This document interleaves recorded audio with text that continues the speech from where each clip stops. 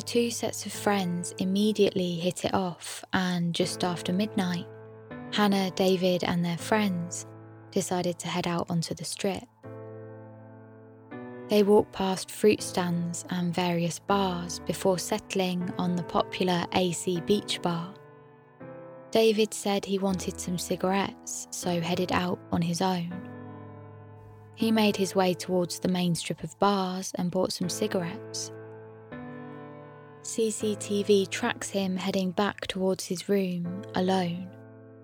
But David never made it back to his hotel room, and neither did Hannah. Red Rum is a podcast focusing on the true victims of crime. We have appeared in top true crime shows on Apple Podcasts in 12 countries. Each episode tells the story of a different case. Search Red Rum True Crime wherever you get your podcasts. Stay up to date on the latest from Heidi Allen's story. Make sure you subscribe, download, follow, and rate Peoples for the People on Apple Podcasts, Spotify, and wherever else you listen to your podcasts. This podcast has language that might be offensive to some. It was April 3rd, 1994, a snowy Easter Sunday just before 8 in the morning when Heidi made her last transaction at the D&W convenience store in Mexico where she worked, and then disappeared. But the big question remains tonight, where is Heidi Allen? They said they grabbed her from behind the counter and dragged her out the door and threw her in the back of Michael Bohr's van. I didn't know Michael Bohr had a white van here. Well, it's not even, they didn't even bring her in the house. Tater said to me. What do you think happened to Heidi? What was done with her body? He laid down in two areas, which was a sign, it's an indication that there were human remains. All I know is they ended up chopping her up. If they would have put that van on my trailer and Heidi would have been in that van, that's where it would have went. Right to the shredder. I've been innocent from day one. There's nothing else I can say. This is the story of Heidi Allen. The story of a small-town kidnapping where corruption got in the way of justice. The truth is finally coming out.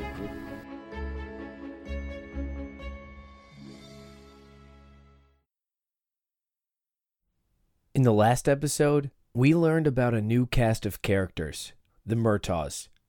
Richard Murtaugh owns the Crosby Hill Junkyard in Fulton, New York, where the three new suspects, James Steen, Roger Breckenridge, and Michael Bohr, all scrapped junk cars. Steen, Breckenridge, and Bohr testified in the 2015 hearing. We heard Steen admit that Breckenridge told him he took a van with Heidi's remains in it to Canada. Steen also said he did not knowingly take Heidi's remains to Canada. But while testifying, Breckenridge would contradict what Steen said, as well as admit that he sent a message to Jen Westcott. Did you say to Emmy, your sister, on the phone, to tell Jennifer Westcott to shut the fuck up about Heidi Allen? Yes, ma'am, I did. She don't know nothing what's going on, that's why. Despite testimony that could give answers to the more than 2-decade-old question, where's Heidi? District Attorney Greg Oakes and Judge King seemed more interested in suppressing any testimony that would implicate anyone other than Gary Thibodeau. This is Peebles for the People, and I'm Alex Peebles. I don't know what the world's been missing, but I think we need a miracle. I'm tired of being held down, and I'm tired of watching these people die. Everything District Attorney Greg Oakes said about finding the truth was contradicted by his actions in court. As the prosecutor, he had the opportunity to question 3 new suspects, all of whom made admissions about their involvement in Heidi's kidnapping to other people. But in this hearing, it was like watching the roles flip. Oakes became the de facto defense attorney for the 3 new suspects, and Lisa Peebles became the de facto prosecutor. At one point during the hearing, Judge King even asked Lisa Peebles if she was trying to prosecute the 3 new suspects. And it was never more evident than in Breckenridge's testimony. Gary's defense team was trying to get Breckenridge to explain why he told Jennifer Westcott to shut the fuck up about Heidi Allen. Bianco, when you told Emmy to tell Jennifer Westcott to shut the fuck up, what was she supposed to shut the fuck up about? Breckenridge, I plead the Fifth Amendment on that. Just as a reminder, the Fifth Amendment gives you the right to not answer a question on the grounds that if you answer the question, you might incriminate yourself. So by trying to invoke his Fifth Amendment right, Breckenridge was admitting that by answering that question, he would be incriminating himself. Why would he not answer the question? Bianco asked Judge King to declare him as hostile. Remember, that would give the defense an opportunity to impeach the witness and maybe even get to the truth. But King would not declare Breckenridge as hostile. In fact, he denied every defense request to declare a witness hostile during the hearing. Meanwhile, during Oak's cross-examination of Breckenridge, the DA tried to show Breckenridge as a family man. Oaks. And so back in that time, again, you guys had Easter at your house. You had Easter baskets for the kids. Why was the district attorney asking about Easter baskets instead of Heidi's kidnapping? Why was he defending Breckenridge, an already convicted criminal? Just to give you more context on Breckenridge, at that time, he was sitting in state prison for grand larceny. And his former friend Dewey told me recently that Breckenridge was in jail again.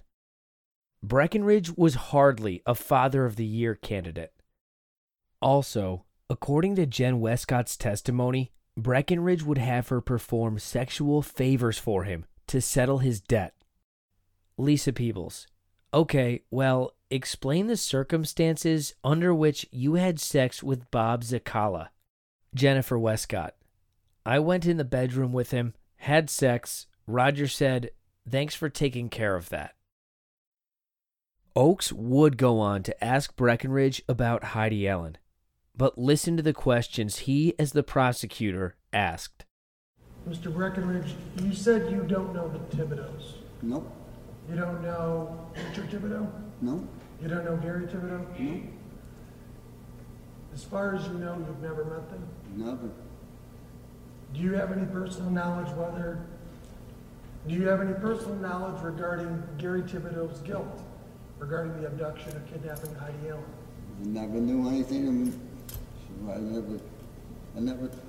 know. Would it be fair to say, as you sit there, you personally don't know whether he's guilty or innocent? No. Well, let me ask you, did you have anything to do with the abduction of Heidi Allen? No.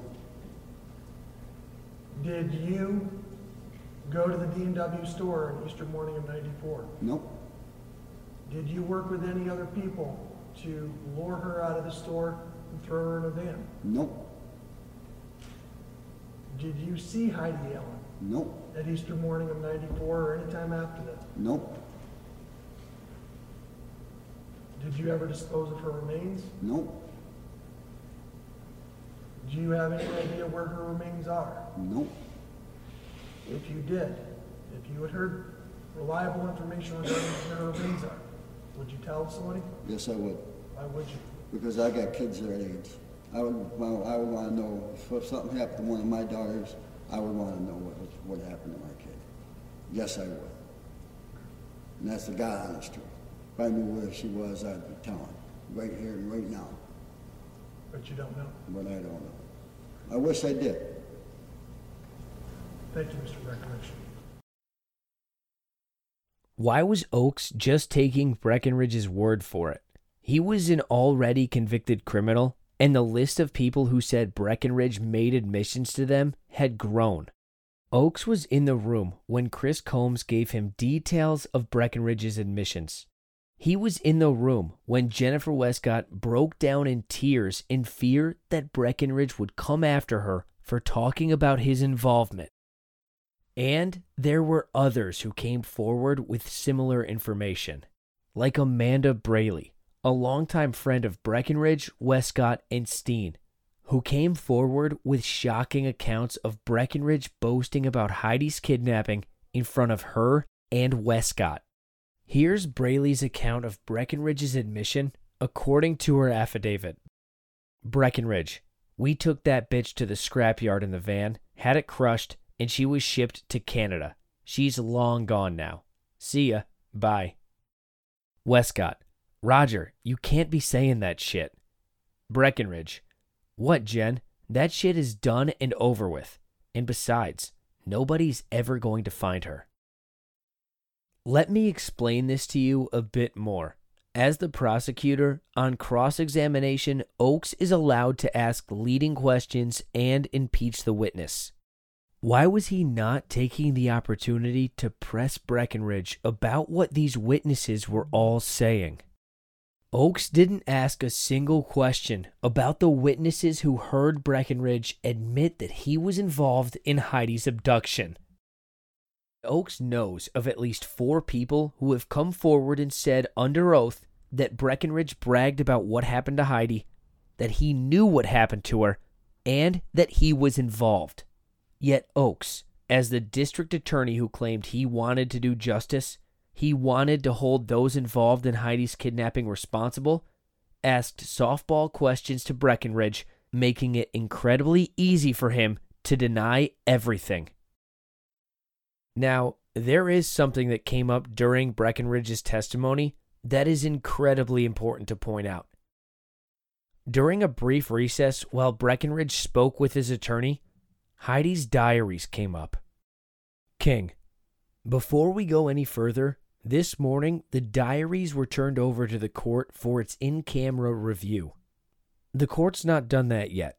The court anticipates either doing it later this afternoon or tomorrow morning. So Miss Peebles and Miss Bianco, you know that the diaries are now in the possession of the court.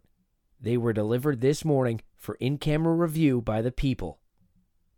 Heidi's diaries were at the root of Gary Thibodeau's 2004 habeas petition. Remember, they were never made available to Joe Fahey, Gary's trial attorney. The other thing I didn't know about was the diary. That came that came after up the trial. After the trial. Yeah. Yeah. And what was the importance of that? Pardon? What was the importance of her diary? She never mentioned the Thibodeaus in it. In fact, the diaries have never been made available to any defense attorney, and no appellate court has ever seen them.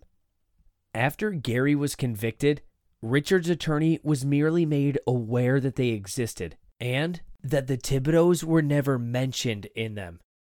Remember, Richard was acquitted. But what was even more important about the diaries was the fact that my father, the federal magistrate judge who wrote the report recommendation to deny Gary's 2004 habeas petition, explicitly asked former district attorney Donald Dodd to provide him with the diaries. But Dodd claimed they had been lost. Quote, Mrs. Stevens' records indicate that they should still be in her possession, and she has conducted a search to locate same and is unable to locate them. I therefore report back to the court that our office is not in possession of those items and that the trial record indicates they were last in the possession of the court clerk. It appears, however, that they are unable to be located by the court clerk. I certainly can understand this given the age of this matter. End quote. The diaries were another example of evidence that disappeared in the hands of the prosecution. Although the diaries somehow resurfaced after having been lost, Gary's defense team was not allowed to look through them. Since the discovery of the diaries, which happened after Gary's original trial, the diaries were restricted from the defense. Thus, no defense attorney, neither Gary's nor Richard's, have ever seen them. Why? The reason has always been to protect Heidi's privacy. But she's been missing for more than 26 years. Who knows what's in those diaries? Maybe they detail a day in the life of an 18-year-old growing up in small-town America and nothing more.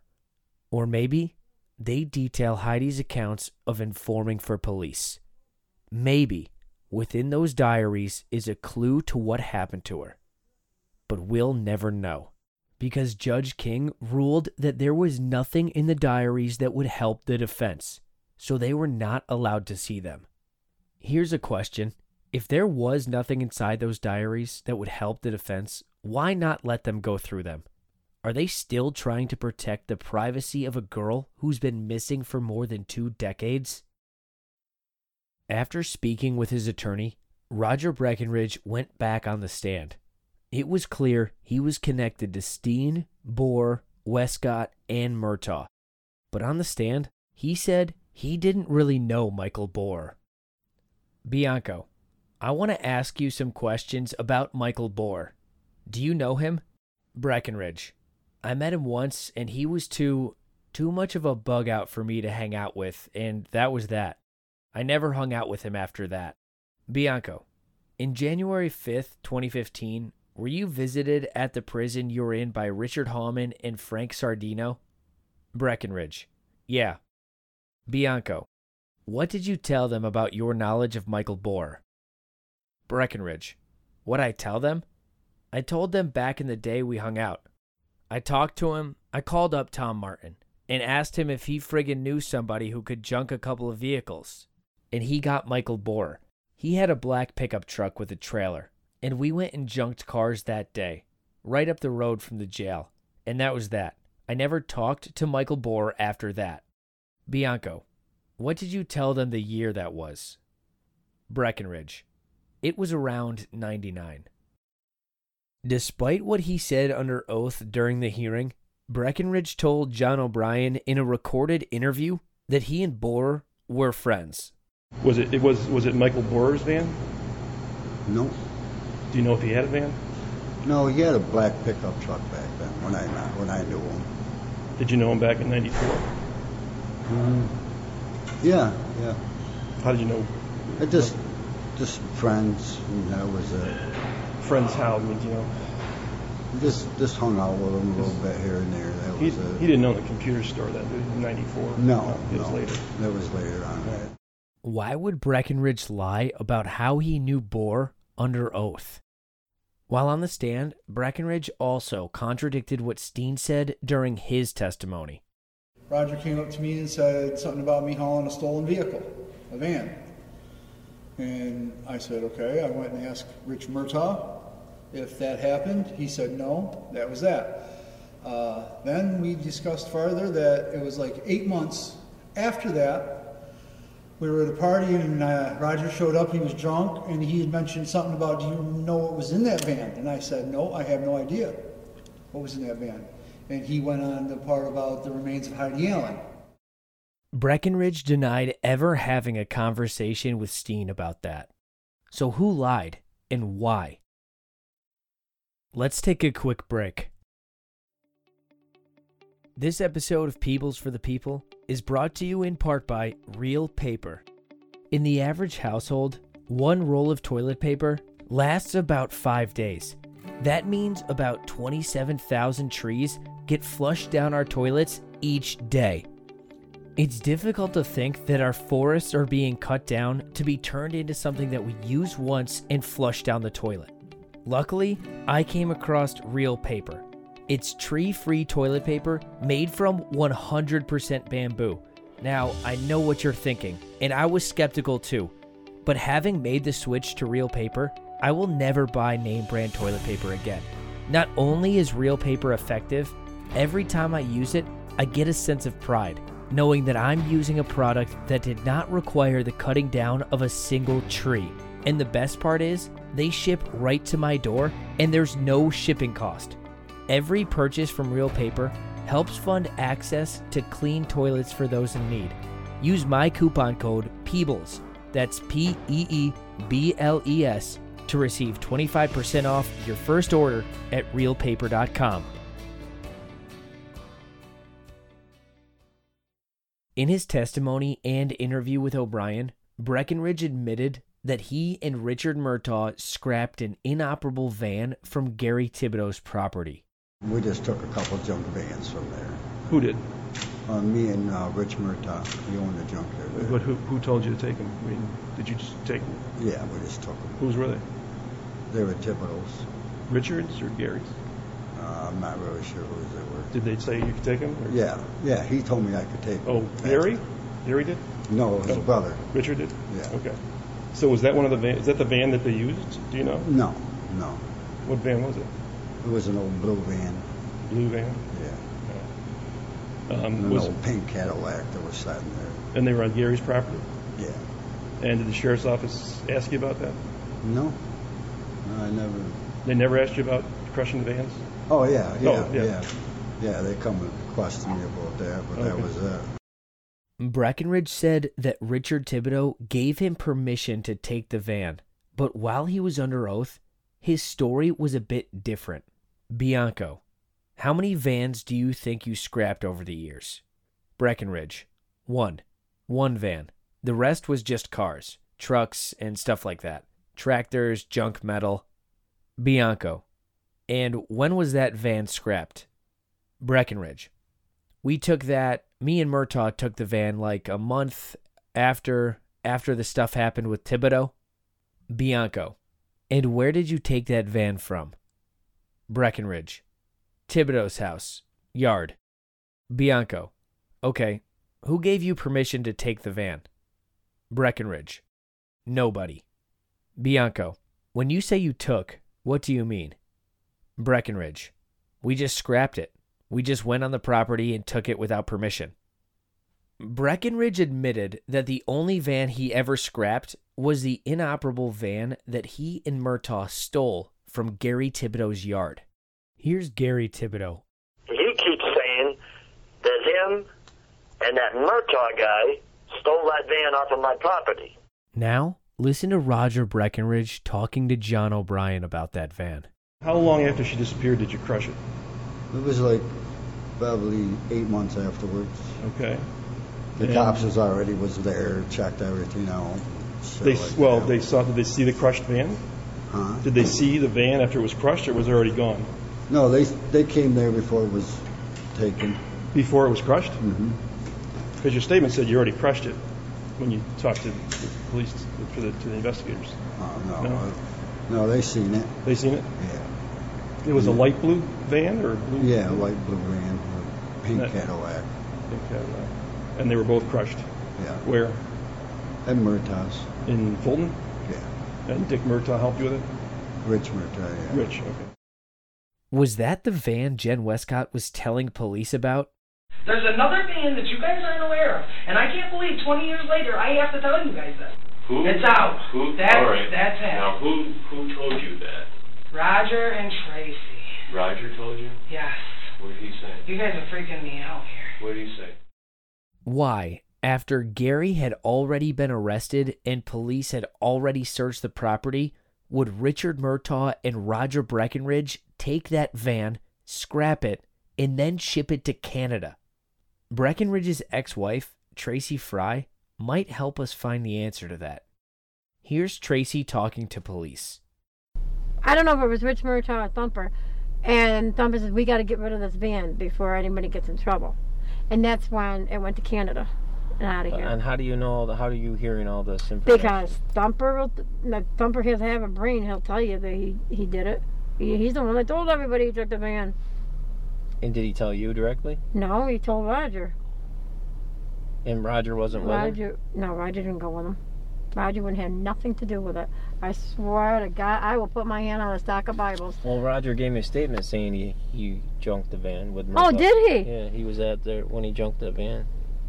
Well, see that that has nothing to do with me, because when I heard that when Thumper took that van out of that yard, Roger was not with him. So he must have picked up Roger after I was not around.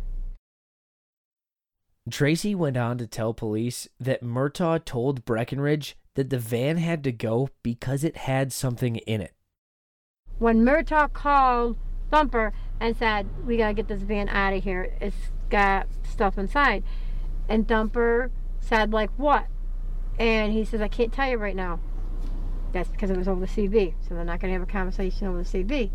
So then I asked Roger, what are they talking about? Roger's like, I don't know. I said, yeah, you do. What are they talking about? No, I don't know. I don't know nothing. Okay, you don't know nothing. Well, then the next day, that's when Rich Murtaugh said, we got to get this out of here because of there's blood on the sea, he told Roger. We got to get this van out of here and get it to Canada. I called Tracy, and she seemed pretty confident that Murtaugh's knew more about Heidi's abduction than what has been previously reported. Rich Murtaugh is trying to cover her up because, yes, he was involved, but no one's questioning him. No one called him or nothing. They're always calling me or my husband, or ex-husbands. So you believe that Richard Murtaugh was involved? Oh, I know Richard Murtaugh. Why wouldn't he? It was his junkyard that they took the van to. He wasn't in the part where... I'm in the phone, do you mind? He wasn't in the part of... kidnapping her. He wasn't about kidnapping her, but he was involved in taking the van. Is that why Murtaugh's sister, Beth, was so obsessed with Jen Westcott's testimony? Why they escorted Westcott to and from the hearing, shielding her from the cameras? And what about the vanishing text messages between Murtaugh and Westcott? Did those messages include information about Murtaugh's involvement in Heidi's kidnapping? What happened to those text messages? According to Beth Murtaugh, the Murtaughs and Oakes seemed to have a close relationship. I would have helped Greg a long time ago. Okay. I would have went to Greg. Greg Oakes? You remember him and I don't know how much you know or what you mean, but he's talking to my brother almost daily. I reached out to District Attorney Greg Oakes and specifically asked about his conversations with Murtaugh and if they discussed the missing text messages. Oakes responded with 2 sentences. Quote, Mark Moody and/or I spoke with Richard Murtaugh because he was a prosecution witness at the hearing. His testimony is a matter of public record. End quote. Mark Moody was the chief assistant district attorney working with Oakes on the case. And although Richard Murtaugh was a witness who testified at the hearing, he was called by the defense. He was not the prosecution's witness. On August 28, 2014, investigators Jim Petrosky and Carmen Rojek went to speak with Richard Murtaugh's father, Richard Murtaugh Sr. Before I play this, it's important to know this audio was included in the massive amount of material that Oakes dumped on the defense at the last minute. What do you need to know today? We're not going to tell you. Murtaugh's father admitted that a van was taken from Gary's house to Crosby Hill to be crushed. You can take it to the bank. A vehicle came from where Gary Thibodeau lived, a van, and it was crushed here and was delivered to Lasco in Camp. What was the name of the town where Lasco was at the time? Christ, I can't remember. It was between Kingston and Toronto. Now, before I go any further, let's discuss a scenario that has been building from all of the newly discovered evidence. What if James Steen, Michael Bohr, and Roger Breckenridge kidnapped Heidi on April 3rd, 1994, after someone found out she was a confidential drug informant working for the police? You remember what Tanya Priest told the police and Oakes, right? Then he went on to saying that Michael Bohr, him, and Roger had showed up approximately about 7:30. He said it was early in the morning at the store to get her. And apparently they went through some side door that came behind the counter, and he said they grabbed her from behind the counter and dragged her out the door and threw her in the back of Michael Bohr's van. I do know Michael Bohr had a white van during that time. And here's Bill Pierce again. I could have stopped this if I'd have come through 20 years ago and said, look, this is what I saw. This is who did it. But I never saw a picture of this guy, this Steen, until it came out in the paper. Okay, that's the first picture that I ever saw of him. There's no question There's no question. Then brought her to the trailer on Rice Road. Said that once they hit the back of the van, Mike took off like crazy, and they went straight from there to Roger's house and put her in the garage on Rice Road. Jennifer Westcott is also aware of this. Jennifer was there when they brought Heidi to the house because I remember him telling me that Jennifer was arguing with Roger about them bringing her there. And here's Westcott telling Priest that they did bring Heidi to Rice Road.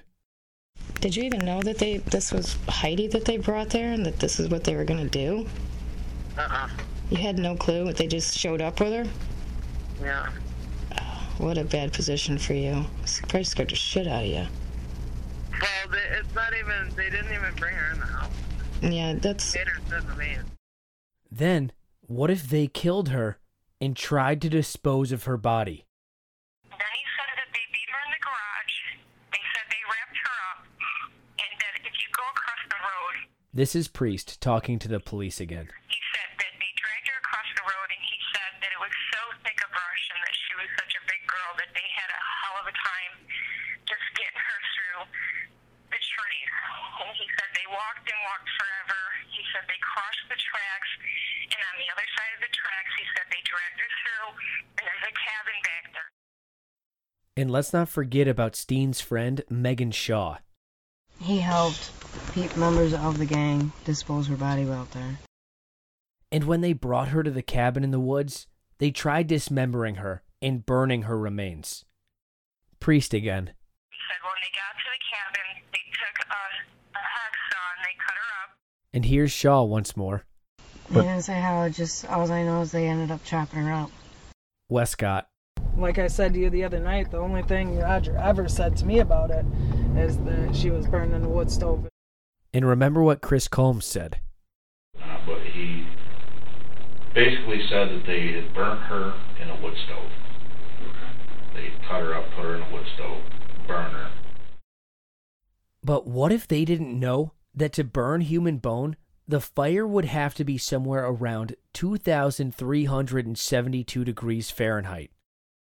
To give you a better understanding of how hot that is, a wood fire burns at around 1,652 degrees Fahrenheit.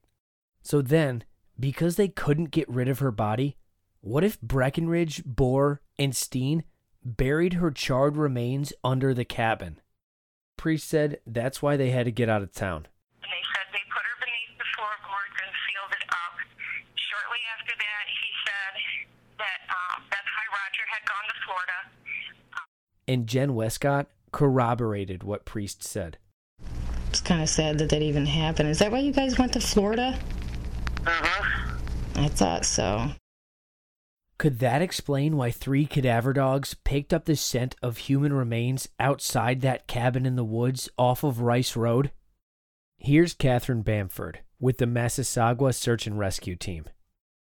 He continued to move along the dirt, sniffing very intensely, pawing at it a little bit, and he moved northward along this entire area of dirt, paying, very intense. He gets up to a little area that's like a mounded area at the end, and there's a branch or a root there, and he started sniffing very intensely there, dug a little bit with his paw, snorted in the soil, and then he downed.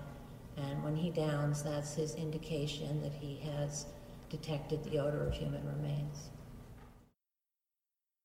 Then, what if Roger Breckenridge and Richard Murtaugh saw an opportunity to get rid of Heidi's remains for good? What if they knew Gary Thibodeau had an inoperable van in his yard? So after Gary was arrested and police thoroughly searched his property and found nothing, Murtaugh and Breckenridge seized their opportunity.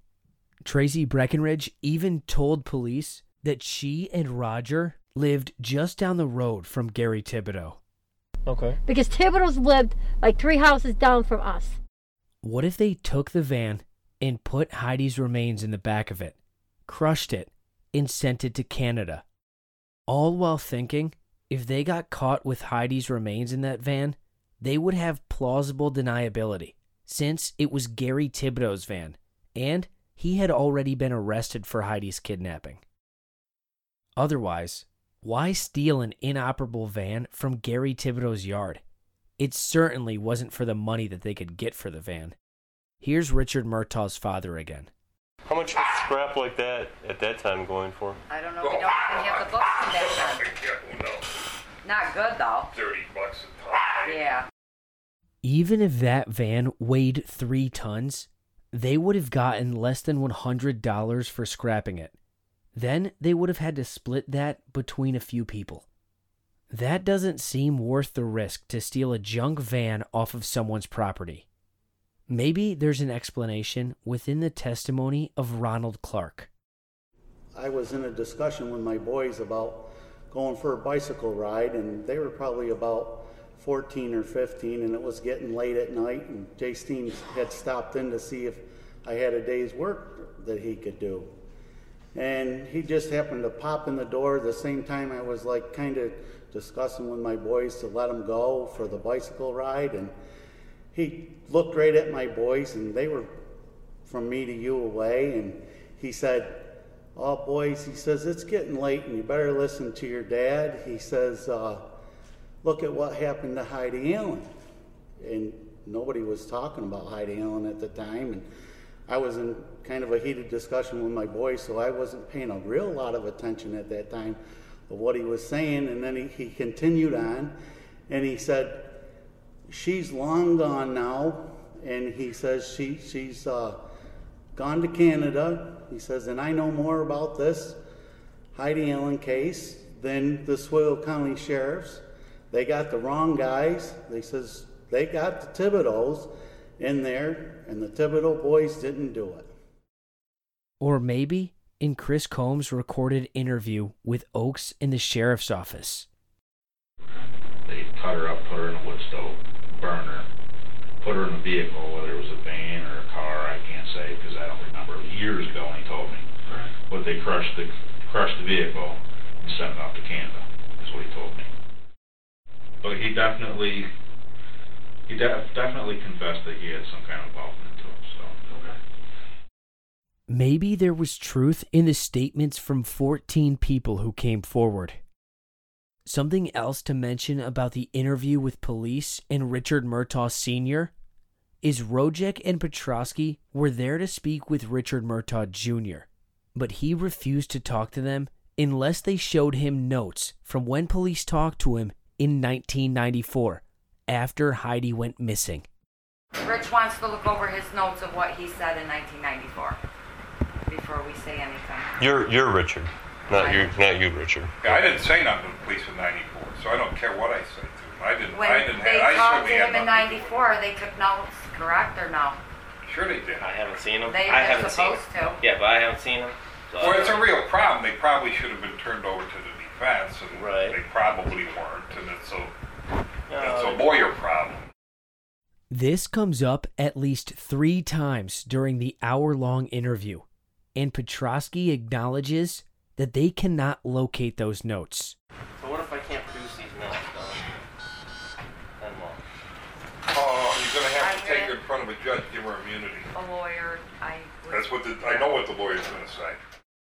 From the beginning of the interview, Dawn De La Cruz, Richard Murtaugh's wife, makes it clear that they are not talking until they see those statements so they do not incriminate themselves. What do you know, Dawn? I don't know a thing.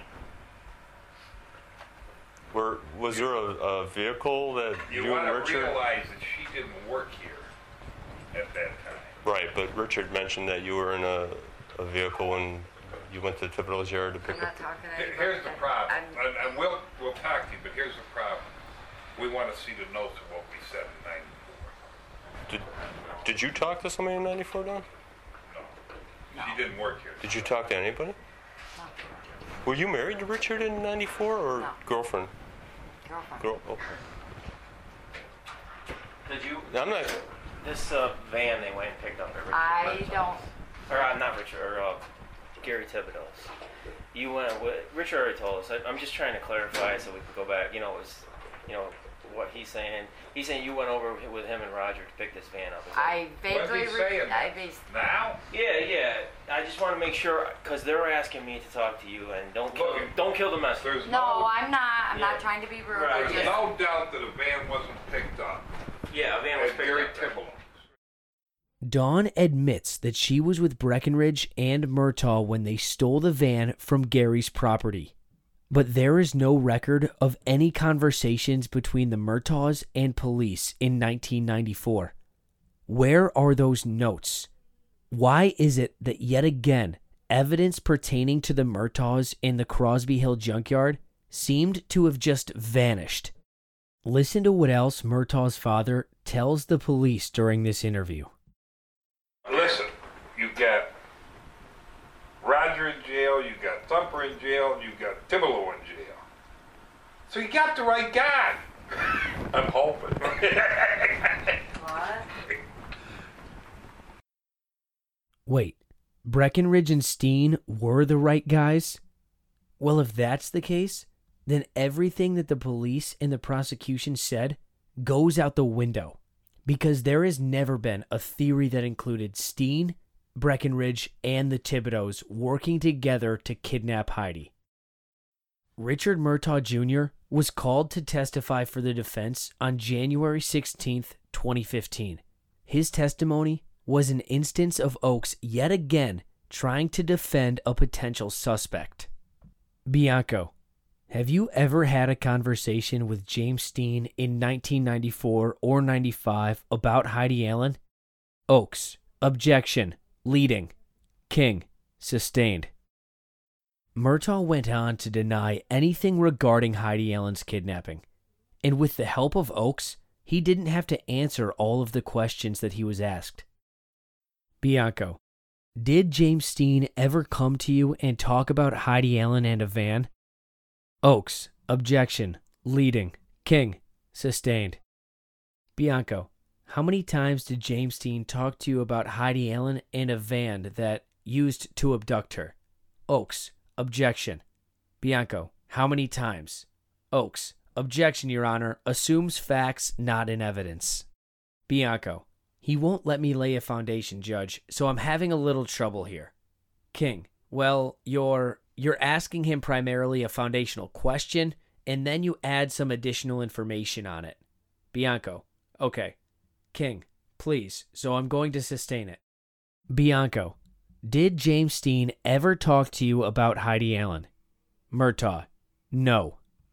Bianco, did you ever have a conversation, or what type of conversation did you have with James Steen about the van possibly used in the Heidi Allen abduction?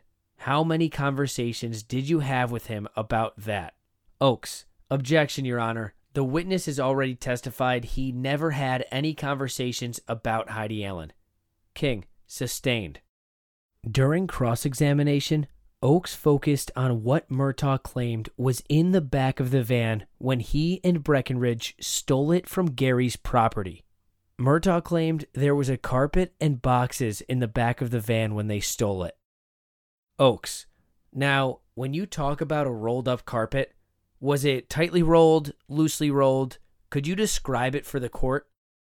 Murtaugh, well, it was a roll of carpet about like this, and it went from the back door almost to the front door. Well, to the back of the front seats. Oakes, and Your Honor, the witness held his hands out a distance. Miss Peebles, would you agree that's about 16 to 18 inches or wider? What's your guess? Lisa Peebles, I don't know, whatever. Judge King, 2 feet. Oakes, 2 feet. There we go. Murtaugh went on to say that they left the carpet in the van and that Heidi was definitely not in it. But why was Oakes following that line of questioning? Why was he not asking the why? Why did they steal that van off of Gary's property? Why did they immediately crush that van and send it to Canada? Was all of that work worth the less than $100 to be split between them? What if Murtaugh, Breckenridge, and Steen put that carpet in Gary's inoperable van when they stole it? What if they put Heidi's remains in that carpet? Remember, Bohr already told police it's likely that Heidi's remains ended up at Murtaugh's scrapyard. And Bohr answered more questions during his testimony at the hearing. But for Bohr, it was an emotional time. Here's Alex Dunbar, a local reporter at the time. It was so strange. He was so odd.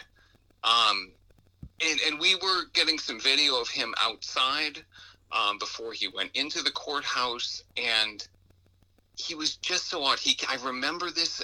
He came in with this briefcase, and Lisa Peebles was asking, trying to find out, like, what's in this briefcase? Like, what are you bringing with you to a appeal hearing on a kidnapping case?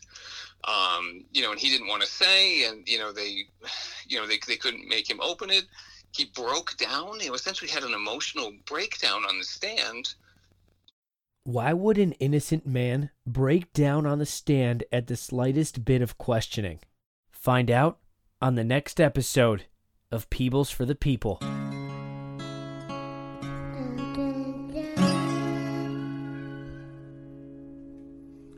Lord, won't you let that free man go?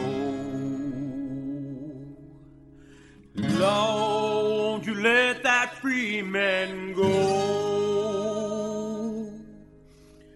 Lord, won't you let that free man go? Lord, won't you let that free man go?